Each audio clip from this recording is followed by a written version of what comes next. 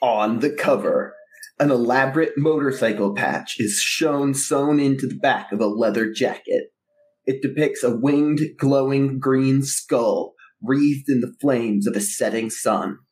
Large letters above and below the skull read, The Tempe Heaven's Hellions. Wonder World Comics proudly presents The Midnighters, Volume 7, Code Midnight, Issue 3, Until the Whole World is Blind. Prepare yourself, dear reader, for another gripping tale of adventure, drama, and self-discovery. This is Wonder World Comics. We open our comic with a panel showing Ryan and Bernadette standing next to each other outside of the Hijinks Theater, looking up into the sky, watching Neptune fly into the night carrying the glowing crystal form of Cardigan cradled in her arms. Bernadette is very, very stoic. How does Ryan look? How's Ryan doing right now? I think Ryan's calling out to Neptune, like, don't forget to, like, set her up in front of the TV so she can see that show that she really likes. And you should also, I think she would like blankets. So maybe if you made her, like, a little nest of, like, just make sure that she's, like, comfortable and... Bernadette smiles and kind of pats you on the shoulder gently and says, I have known Pallas for many years. There is no one I trust more in this world. Cardigan is in the best possible hands. What happens next is up to her. Ryan's like, yeah, I know. I just hope she's okay in there. As do I, child. Cardigan is special. And sometimes the world can be large and dangerous. And yet, it is my dearest wish to see her find her own place within it. Come, child. Let's go have some tea.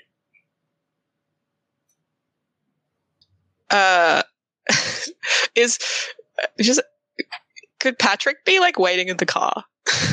Absolutely.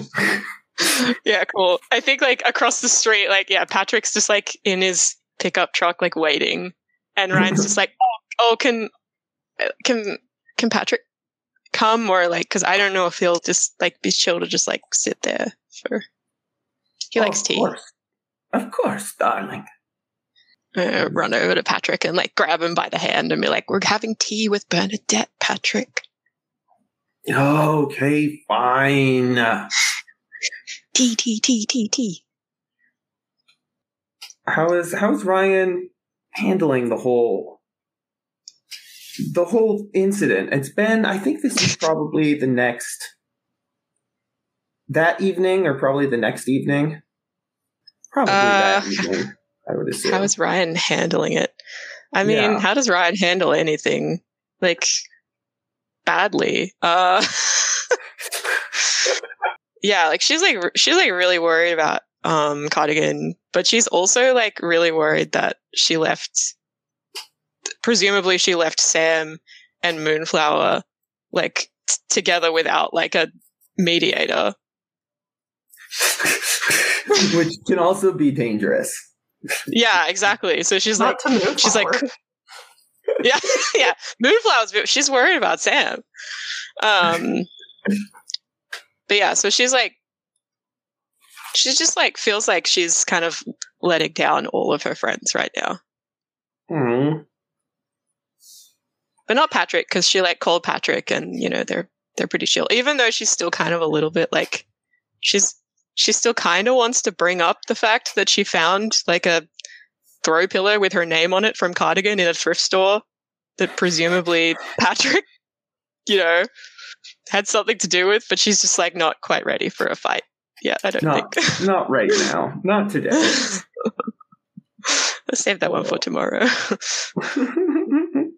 Yeah, I think we get, just a nice, cozy, maybe like a cozy shot through, like, the backstage window into Bernadette's kind of cozy office where she's brought in a kettle of boiling water and has an assortment of tea set out and cream and sugar and Ryan has so many sugars Too in her many tea also. sugars. Can we get the clink of a spoon in a little cup fully, please? Oh.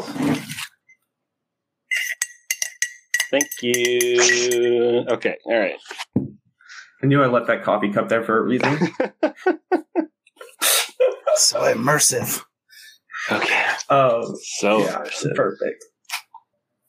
And then from that cozy window shot, we turn the page to another cozy window. This is one of the large floor-to-ceiling glass windows of Belladonna's HQ, her kind of penthouse atop one of the buildings between Midtown and Old Town. And through it, we can see Belladonna seated on a couch, kind of that's out in front of her desk, kind of next to a coffee table. Where's Eden? Is she sitting? Is she standing? Is she pacing? How long has it been since the end of the last issue?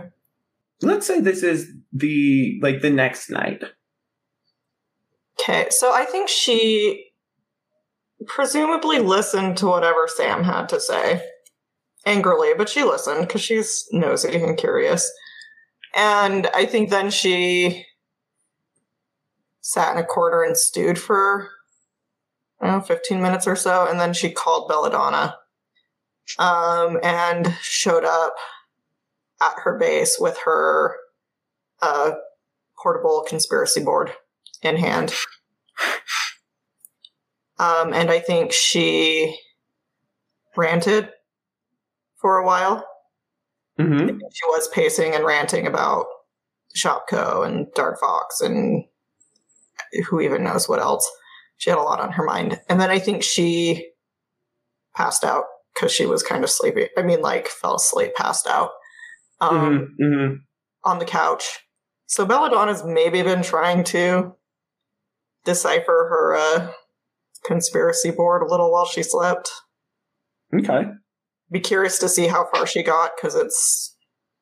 Yeah. So, we have you waking up on the couch, and Belladonna's sitting in kind of another, smaller couch opposite, and is just kind of looking over your conspiracy board. She just kind of has it out. Is, just kind of taking a look at it. She says, oh, you're awake. It's good. Looks like you have, I don't know what you have here. Are these referring to your teammates? She says, kind of gesturing to your list of code names. Only some of them. She points at, there's a picture of Southpaw on her board with a sticky note over it that just says dead ? So she points at that and says, he's not actually dead. Belladonna nods and says, I see. And she picks up a black pen and draws a single black line through the dead ? We could probably just get rid of the sticky note altogether. We could probably just take him off the board. He doesn't need to be there. So, looks like you have a problem on your hands. Do you have a plan? Not yet. Okay. So then what is your goal? What's your current objective right now? Find out who's responsible for the Shopko attack. Okay. And them. All right. What are you going to need? I don't know yet. More leads, maybe. All right. I don't suppose you have any of those just lying around. You'd be surprised, she says offhandedly as she starts taking notes on legal pad. All right, more intel. What else? Probably to lay low until we figure out how the Shopko was found. Cool. New base of operations, she says as she writes it down. All right, you said we. Who's laying low with you? I guess all of the Midnighters. KT was kind of living at the Shopko. Good. I guess Ryan's got somewhere to go. So, it sounds like you have resources. You have ideas. Let's start with finding you a temporary solution. And she gets up from her, from where she was seated and kind of walks around behind her desk. And her keyboard, it's all just like touch screens built into the surface of her desk. And she taps some buttons and the windows of the penthouse go dark and the screens light up with information on them. And about like a dozen or so different little pin kind of points of interest appear on a map scattered around the city. Belladonna says, have a number of hideouts and safe houses, drop points, secure locations. Anything catch your eye? I'm sure Eden can see lots of options, but I cannot. Cool. No worries. We can. Is this like a superhero Zillow, where you can just pick a new? Yeah. In the basically. Okay.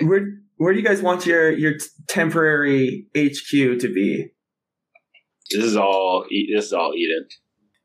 Which one is the closest to Farsec headquarters? Ooh, there are a couple on Paragon Island that she has. She's got one in kind of an older office building. It was like one of the tallest buildings on Paragon Island, 50 years ago. And so now it's kind of small by comparison, kind of been shunted off to the side a little bit. But she owns an entire floor of that you could use. She also has there's a cove in around kind of the limestone rock that is built on. There's kind of a natural cave that she's sealed off and has just like a little like safe house drop point like stash there. Submarine entrance? Probably, yeah. It's pretty cool. Now we're going with the office building. All right. Yeah, you don't want Professor Pirate to be able to get in. I had not even considered that, but you're darn right I don't. Yeah, no, it's the practical choice for sure. The pirate cave would be purely vibes and would be a huge inconvenience every time we wanted to go there or leave there. So, but think of the clout. I mean, it would be sick. It would be sick. Is a base really about clout? It's about how people feel when they get out of the submarine and realize that they are in your underground bastion. Exactly. This is just more like a villain thing than a hero thing, isn't it?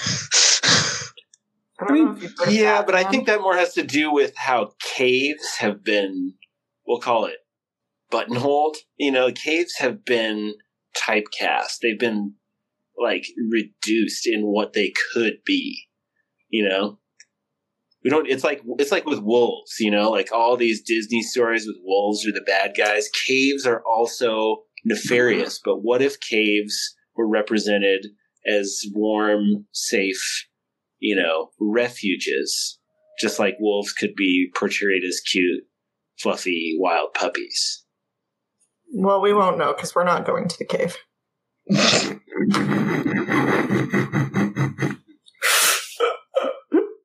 I love it. I guess that those vibes are just going to have to be explored at a later date. I thought I was onto something good there, but I'm scheming. No, I think I need the the office office building building. makes way more sense. I'm not even pushing for the cave. I just like the cave. You guys will find a use for the pirate cave. For sure. For sure. Awesome. Belladonna nods and kind of checks it off and crosses out new base of operations on her little list. Says, okay.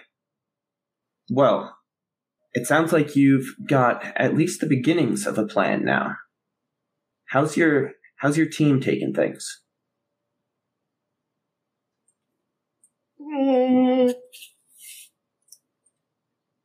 They're adaptable. You don't sound very confident. I'm going to be honest, I don't know where half of them are, which always concerns me. See, even your teammates are more than just, gadgets on the tools on the utility belt.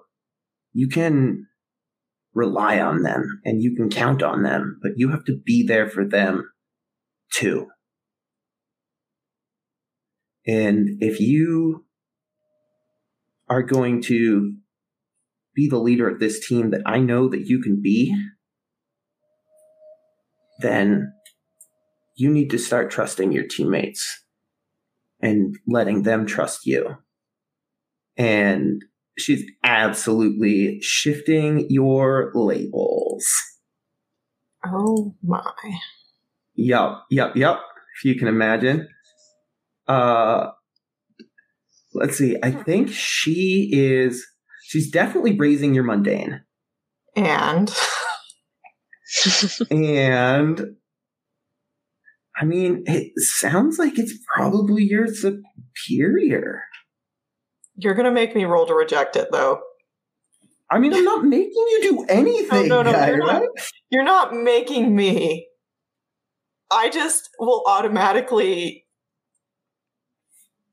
roll to reject just about anything that is lowering superior. That's like a core facet of her identity.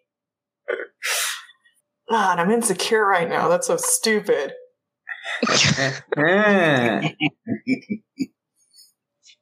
Whatever. I'm going to try this. All right. Roll to reject. That's a 6. Drat. So that means I get to mark potential and I don't have to change my superior, right? Well, about that. Hold up a second. On a miss, their words hit you hard. Oh, Mark wait, that's can... the opposite of what? Yeah. Taking a powerful blow. Yeah. So the opposite of that. You do get to mark experience. That Okay. you are correct about. But the words hit you hard. You mark a condition, and the GM will adjust your labels. Ooh, that's fascinating. Never want to hear a GM say that. I love shifting Eden's labels. I guess I'll mark hopeless. Because that's fitting for right now. Aw, that was the opposite of what Belladonna was trying to make you feel. Well, then she shouldn't have tried to shift my superior. I probably would have taken any other shift you had suggested. Oh, selfish Eden. I mean, I think she's not selfish. She is selfish, but she also just knows that she's smart, and that's not always a bad thing. That's true. I think in that case, I think it will. I'm going to increase your freak and lower your savior, because you feel that because you're Belladonna wants you to be a better leader for your team and all that, but instead you just kind of feel alienated a little bit and less connected to them in your does that make sense? Yes. Cool. And I think Eden's going to kind of snap back. I know they're not gadgets on my tool belt. I can actually control those. You can't control everything, Eden. especially people. Instead, Says the woman who just tried to shift someone else's labels. Whatever. Sorry. Excuse me. Yeah, Kaylee's adults on my just side. get to do that, Kaylee. Sorry. Oh, that's fun. It's great. Instead, you have to learn to trust them. So, we turn the page, and we see KT. Where have you been? Where you couldn't get a signal from your comms. I had been distracted by the Samudra Pasai treasure fleet making its rounds past our solar system. They are led by a minor king. His name is Yun Ming, and he only controls 4 galaxies. That's why he's minor? Yes. Not his profession. No. I wish it was his profession. Okay, and he is of age, so not that kind of minor either. He is able to legally buy a flask of Romulan ale, yes. Excellent. That's what we needed to know. Is his favorite song on the Romulan musical scale, does it sort of have a wistful, sorrowful, like does his favorite songs have a kind of a downturn in their melodic structure? Are you familiar with the song Sukiyaki? Oh, yes, of course. That is his favorite song. The Earthican 60s recording, Sukiyaki. Okay, sweet. He just caught that one out on the airwaves out there. Just as he was bebopping along, boom. Song about looking up into the sky while it rains so nobody sees your tears. Damn. Oh, right. All right. The treasure fleet. Yeah, the treasure fleet is comprised of thousands of warships and freighters, 70,000 kilometers long, and they float from star system to star system looking for civilized planets. They land. They offer various gifts of spices and precious metals with the underlying message that we are powerful enough to absolutely crush you. When you accept these gifts, you will pay tribute to us. So it's the galactic mob? Essentially, due to a very, very lucky M-class solar flare from our sun, their navigation was screwed up just enough that they missed Earth. Didn't know that our system was currently inhabited. Things could have gotten spicy. And for the record, they are legitimate businessmen, Like, if the business is conquering others, then yes, quite adroit at it. bold entrepreneurs.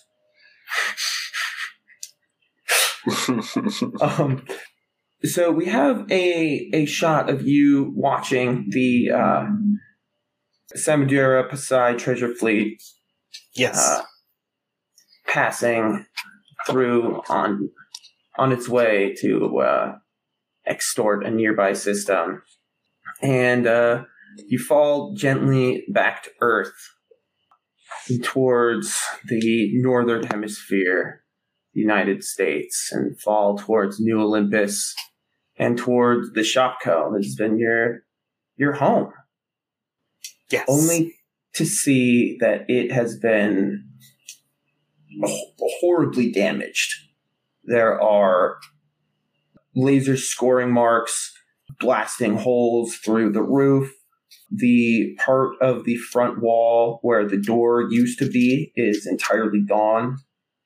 And the whole thing has been taped off with caution tape. That is unfortunate. I would like to assess the situation. Absolutely. Go right ahead and roll plus superior. That is a 6 plus a 5 plus my superior 1. Ooh. I have 1 superior for a total of 12. Excellent. You assess the crap out of the situation. So on a 10 plus, you get to ask 2.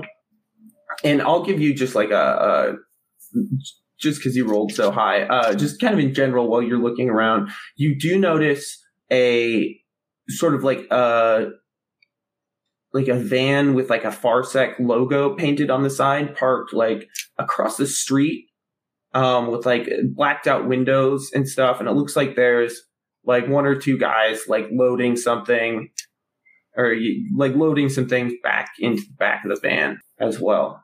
But yeah, you get to ask 2 questions from what here can I use to blank? What here's the biggest threat?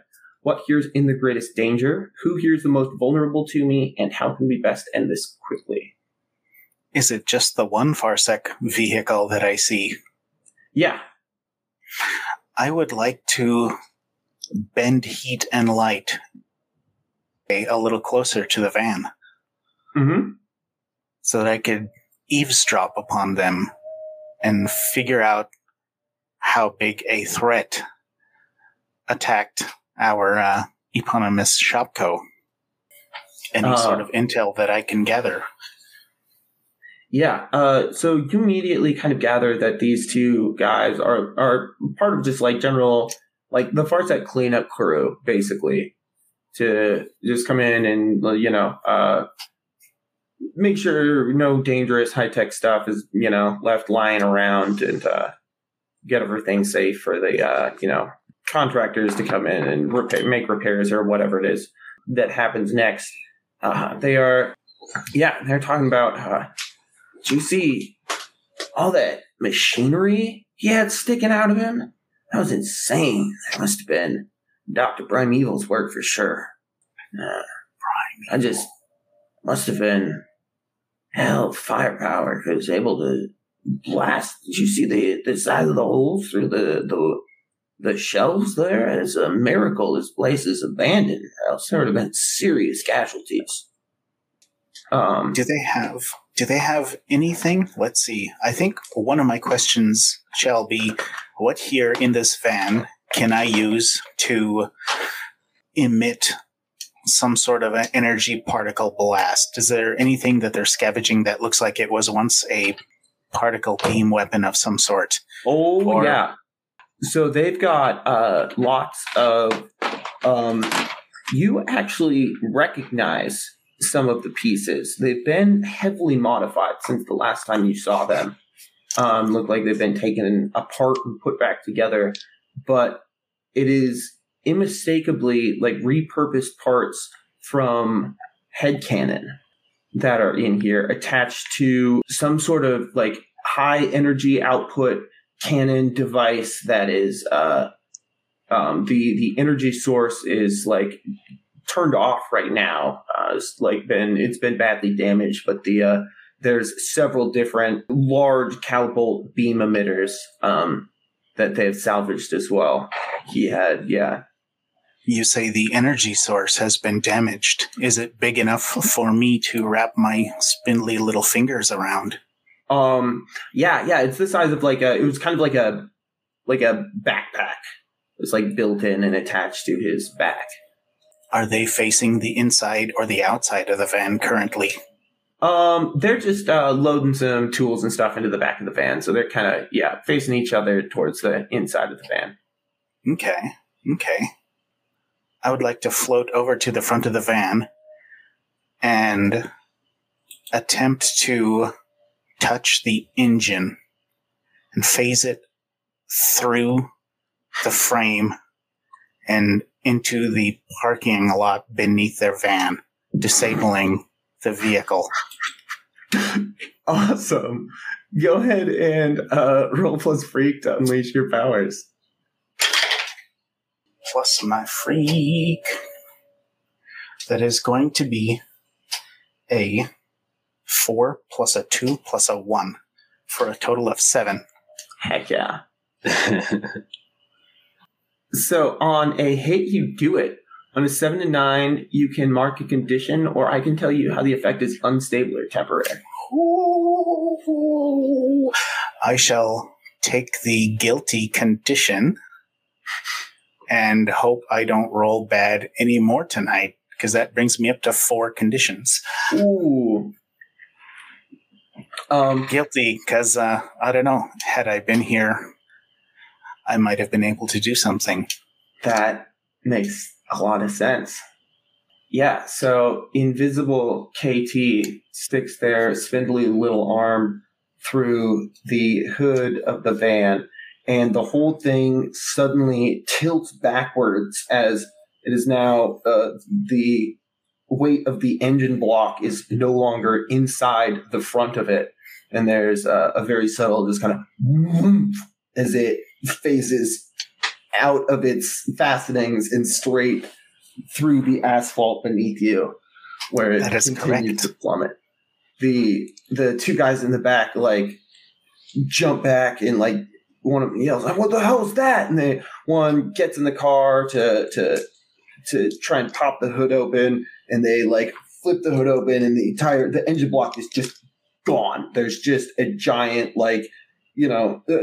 washing machine sized hole.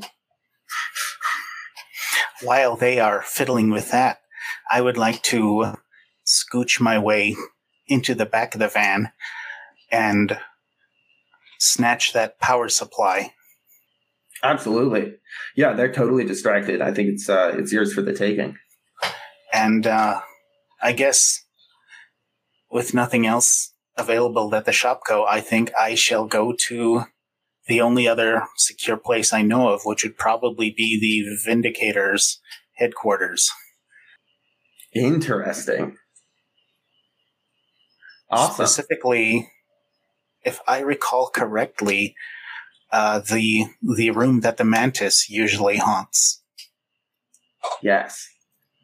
Awesome. So we get a shot of the still translucent KT soaring skyward with the power supply clutched in their spindly little arms as they fly over the bay towards the lighthouse sitting on the island in the middle, guarding the entrance. And we turn the page. Sam. So I was kind of imagining this is you coming back to the Burger Shack for the first time since your absence. Mm-hmm. I think that Sam and Waldo are just going to walk up, but up to, not in the back like an employee or anything, just up to the front. Yeah. Cool. Perfect. And Ren is yelling, "Where the hell have you been, Sam? I've been stuck here working double shifts trying to cover for you." You mean this whole time Carl didn't even ever hire anyone more on? I don't know. You're going to have to go talk to Carl. I'm not even sure you have a job here anymore, dude. Yeah, no, I mean, I figured that, but it's a Burger Shack, right? But it's honestly, I mean, at least Carl gave you a raise, right? Probably a big raise, I hope. You're funny. You're telling me he just gave you all my hours that I've been gone for a month? Or, I mean, sidebar, do we decide how long it had been? I think time works really weird in the Feywild between dimensions. Pocket. Yeah. Anyway. Is our official answer. Well, so for however long I've been... Actually, hold on. That plays out. So Sam's so you're telling me that this whole time Carl just was giving you all my hours for how long? Days? Weeks? A month? 2 months? And he didn't, you didn't get anything extra other than... Don't tell me you didn't pay your overtime. We got to take a look at your pay stubs, make sure you got paid. I'm starting to get pissed off. I'm sorry. This isn't why I came here. I did come here to say hi and to let you know that, that me and Waldo are okay. Yeah, I was going to say, you just dropped off the face of the earth. What happened? Well, when you say face of the earth, that sort of gives it a spatial element that doesn't quite work, but that's more or less what happened. Yeah, pretty much.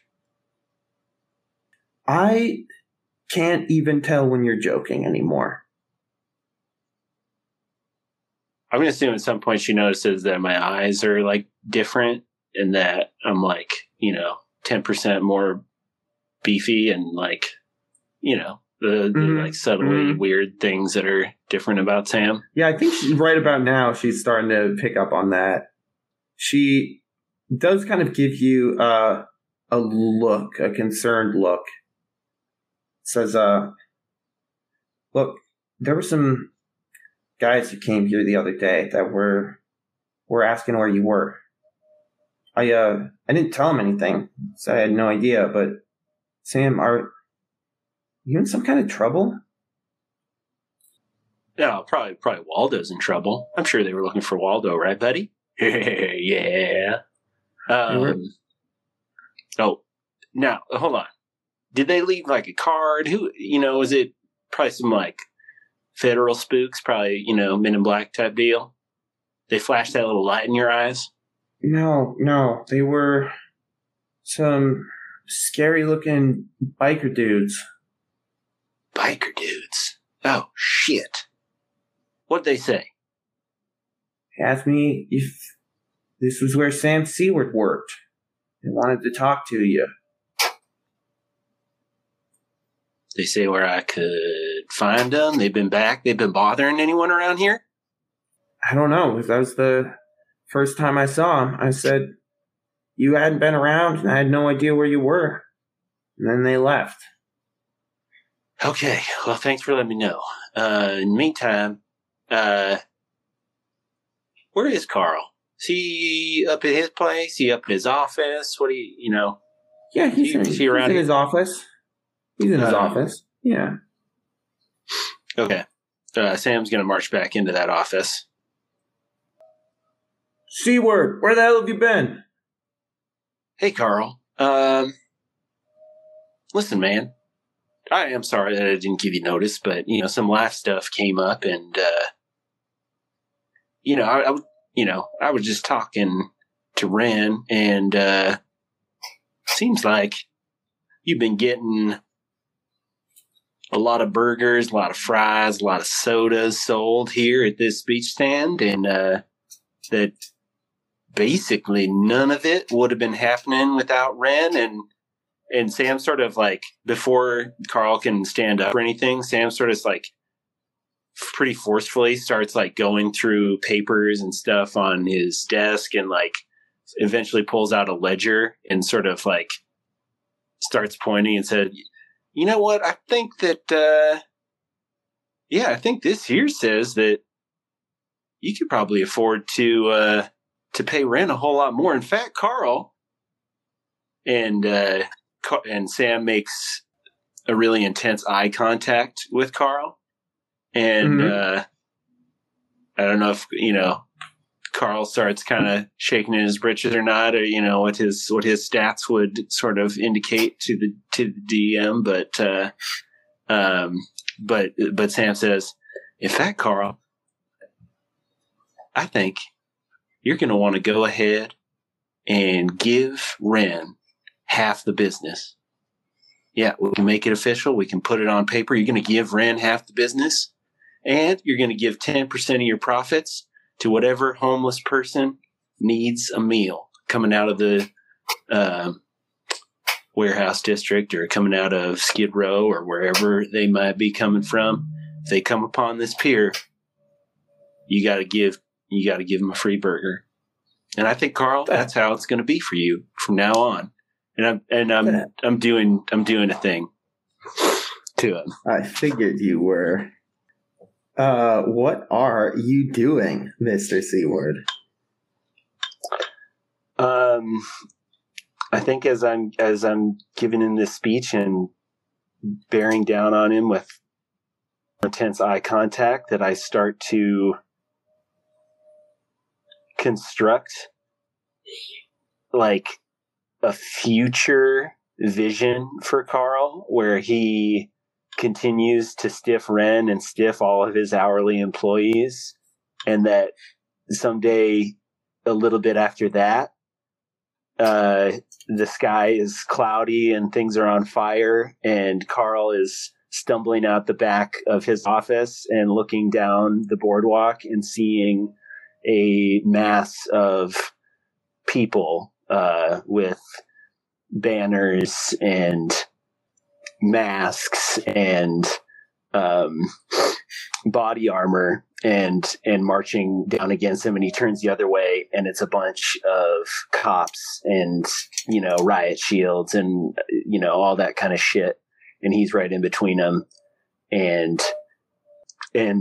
everything surrounding him is filled with like tear gas, and he starts to cough and cry, and the cops converge on him, the mob converges on him, and then he kind of snaps back to where he is and sees, at least I hope, sees the good in following the path that I'm offering him. Go ahead and roll to unleash your powers. Okay. It's 10. Boom. How the heck you do it? So, Carl stumbles back, holding his head. Says, I don't know what the hell you think you're doing here. You've been causing me nothing. Just get the hell out of here. And he looks very kind of troubled and kind of disturbed by what he saw, and is giving some serious thought to what he has seen. Okay, Sam walks out the office, and on his way out, he walks by Carl's like gleaming, perfect $70,000 like Crew Max, Uber Max 3500 GMC, and as he walks by, all of the tires just start to deflate. As you are kind of admiring your handiwork, you hear a rumbling of motorcycles approaching.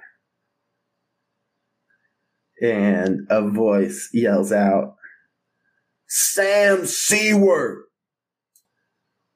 Samuel Seward, is that you?"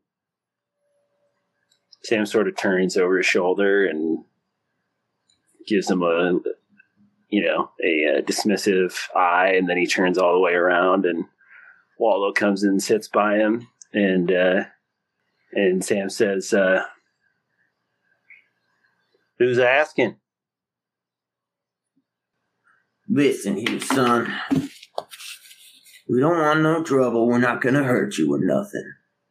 We are just here looking for your Uncle Aubrey. Now, we were just talking to your father, and he said that you had been in contact with him and might know where to find him. Just let us know where old Aubrey is, and we'll be right on our way." Sam's face hardens into stone, and I think in comic book sort of parlance, it would be like the shading on the brow.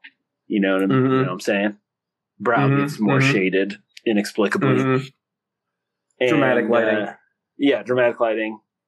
And Sam says, "I tell you what, meet me at 40th and Bosch in the Cannery District at midnight, and I'll see if I can find out anything about my Uncle Aubrey. And hey, you said you talked to my father? Who talked to my father?" "Oh, just me and some of the boys." "Huh. He told y'all to come look for me." "Look, what do you want me to say? It didn't take much to get him to talk. Don't take it personal. Look, we're just looking for your uncle. And this can all be in the past. All right. You know the time and place. Meet me there. I'll see what I can find out. Yeah. Better not be pulling our leg here, Sam. Look You at know me. better than to Look at trust me and the my C dog. word. Look at me and my dog. What are we going to do to all of you big, tough motorcycle guys? What's your name, by the way? You know mine. And he grins. And as he does, the bones in his collar and neck, like the top of his rib cage and his skull, start to glow with this like radioactive green light. And he smiles. The name's Radiator. I'll see you tonight, Sam. Don't disappoint me.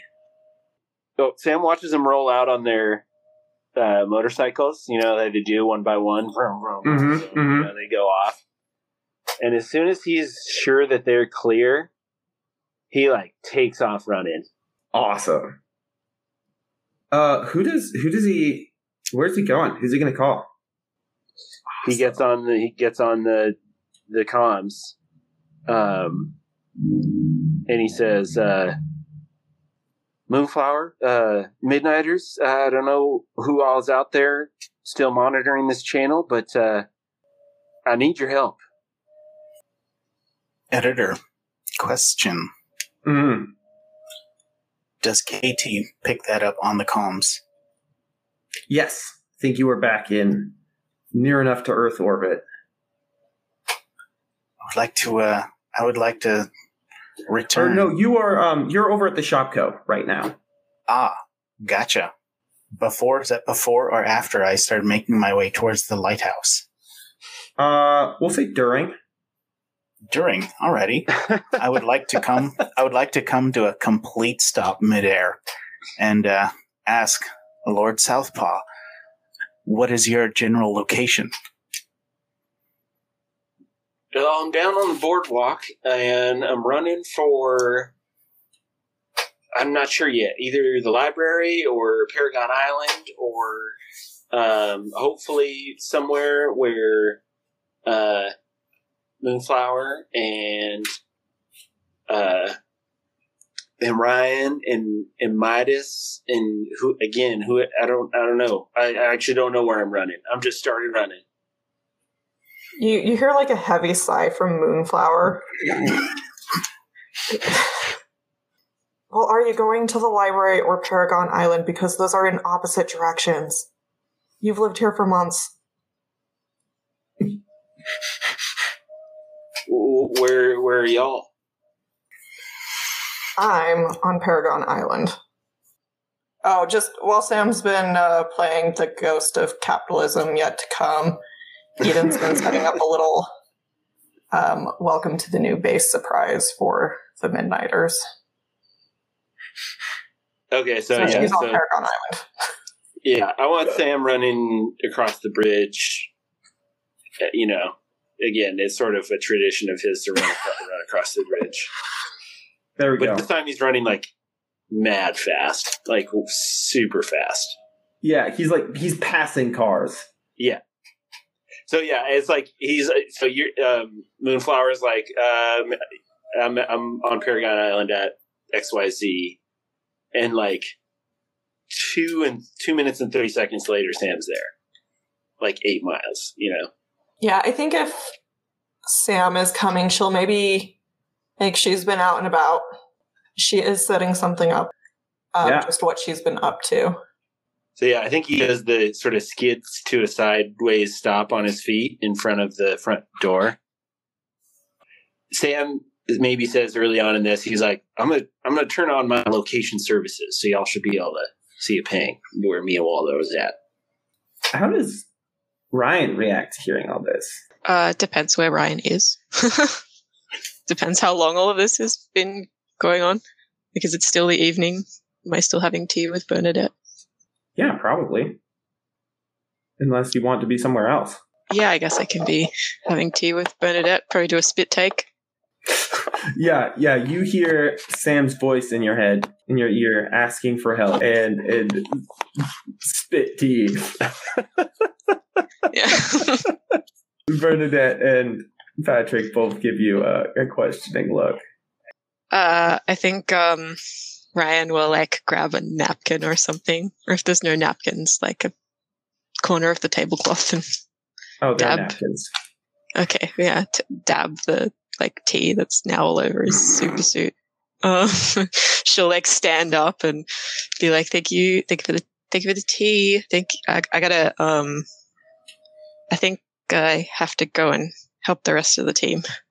Bernadette, Patrick look at each other, and he kind of gives her like a tired look, and she kind of gives him a glare, sighs, he turns and looks at you and says, "You need a ride?"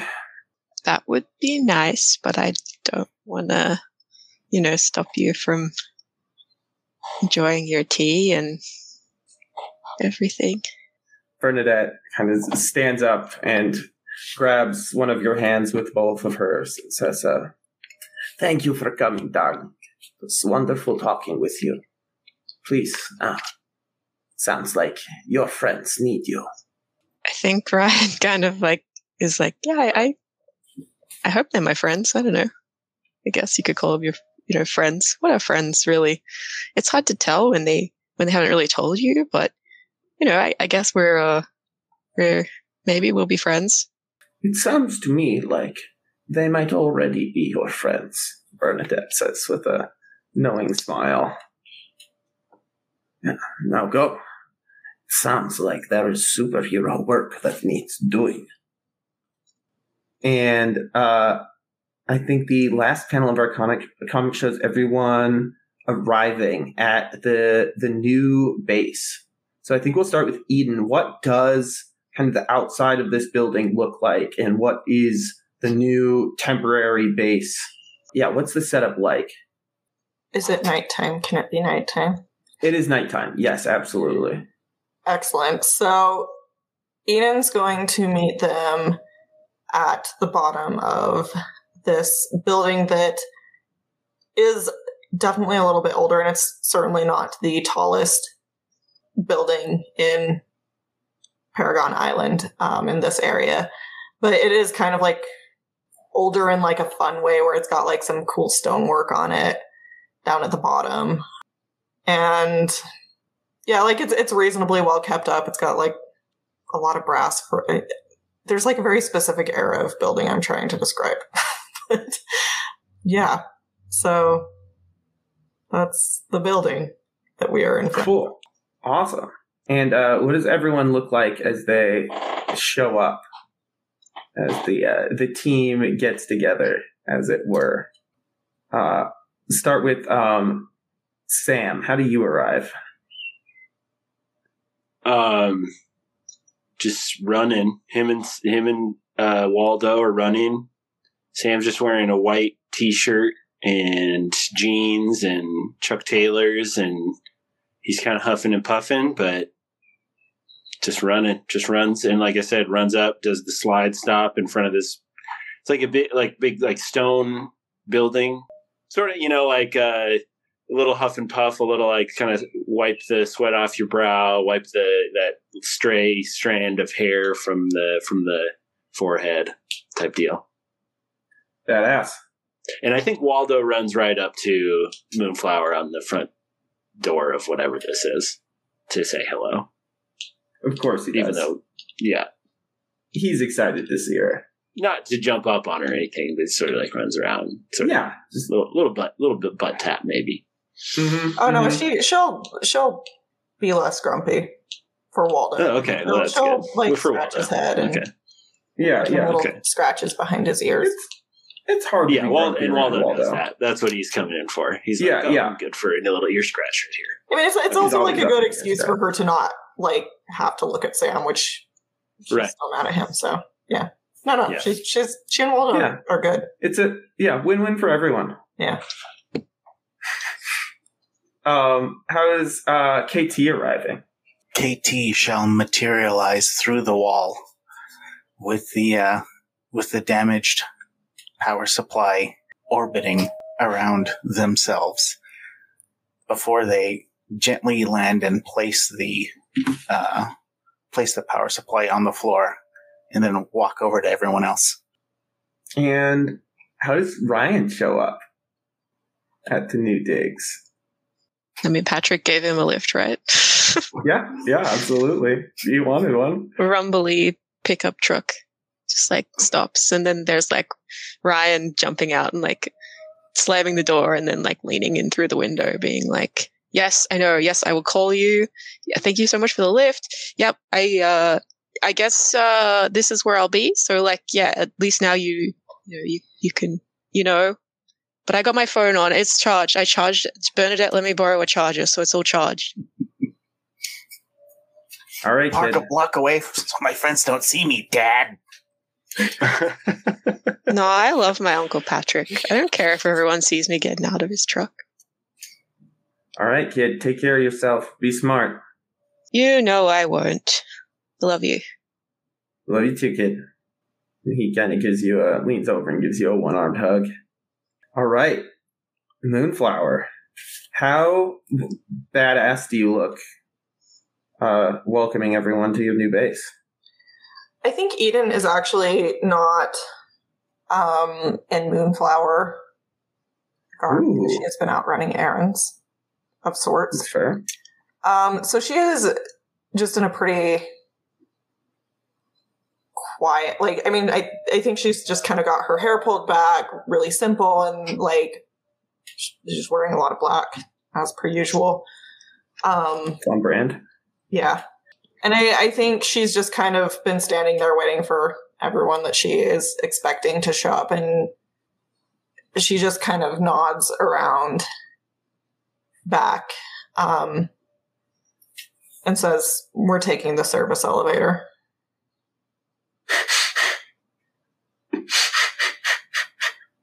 And I love it. She's going to walk towards the service elevator. I'm just going to assume they followed me. Eden takes everyone up to what floor is our... Whatever floor you want it. I would love for it to be the 13th if we could. Sure. We can Don't make most that happen. office buildings not have a 13? And that's part of why I think it's a good one for Farsec to kind of be put, or not Farsec, sorry, for Belladonna to have a secret location. Because, that floor is saved for, like, conspiracies. You know what I mean?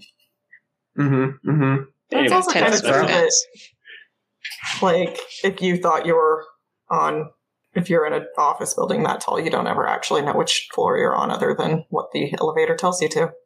Yeah, Exactly. totally. Yeah. So no one would be sitting on the 14th floor thinking they're actually on the 13th. Okay. So she is going to come in off this service elevator and just start... Well, no, she's only going to kind of flip on one light. And she looks for her excited and almost... I want to use the word giddy, but also you need to understand this is by, like, Eden's standards. So she's, like, almost got half... She looks awake. She looks awake, yeah. She's not actively glowering at anyone. And that seems a little out of place because this is like a fairly boring looking office at the moment. There's some boxes and it looks like she's kind of been moving some stuff around. There's a bed for Waldo in one of the cubicles. Mm-hmm. And she has, and I don't know why she's done this, but she has assigned everyone a cubicle. Sam's has a broken swivel chair in it. But she's gonna kind of ignore that for now. And she's going to walk over to the big windows on the side of the floor that is facing the Farsec building and say, I don't know whatever is going on with whatever you're running from, but you got here just in time for the light show. And Eden has been setting up... Well, Eden believes that the Shopko was attacked because someone found out her identity. And as of right now, the only person she knows who knows her identity is Dark Fox. So she's maybe a little mad at him and wanting to get his attention. So she has around the Farsec building set up all these projectors that are on a timer that are just going to start going off and flashing Dark Fox's logo onto the Farsec building. Nice. And yeah, you just see one projector will flash it up, and then another one will, and then at kind of the end of this light show, there's just one more projector that flashes. Do I have your attention yet on the building? Farsec is freaking out right now. Yeah. Anyway, that's what Eden's been up to. Wonderworld Comics is an actual play podcast of Masks, A New Generation by Brennan Conway. This issue was GM'd by Michael Dunham, who can be found on Twitter at Galvanic Man. Moonflower is played by Kyra Nelson, who can be found on her Twitter at Kyra M. Nelson. Mighty Briar is played by Kaylee Newberry, who can be found on their Twitter at Kaylee_Newberry. Southpaw is played by Charlie Smiley, who can be found on his Instagram at Big Sky Charlie. Wonderworld Comics is produced by Michael Dunham, and it is edited by Michael Dunham. The music is from Dvorak Symphony No. 9. Do you have questions or comments? You can get a hold of us on Twitter at WWComicsPodcast, or send us an email at wwwcomicspodcast@gmail.com.